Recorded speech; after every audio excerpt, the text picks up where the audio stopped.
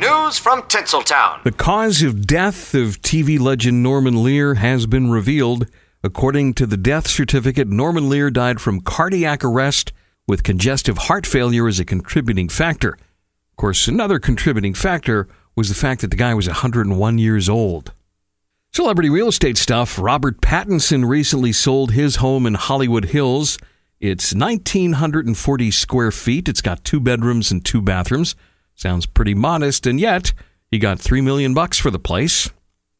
Deadline says Hidden Figures actor Octavia Spencer and Ted Lasso actor Hannah Waddingham are going to star together in a new comedy series for Prime Video. The pair plays best friends. There's Judith and Debbie, but Judith, played by Waddingham, has been living a double life as a highly trained assassin. Finally, Us Weekly says Kelly Osbourne is considering getting plastic surgery for Christmas. She says, I think I've decided what I want for Christmas. Plastic surgery. Yeah, I think it's my time. Yeah, because just think about how completely natural your mother looks.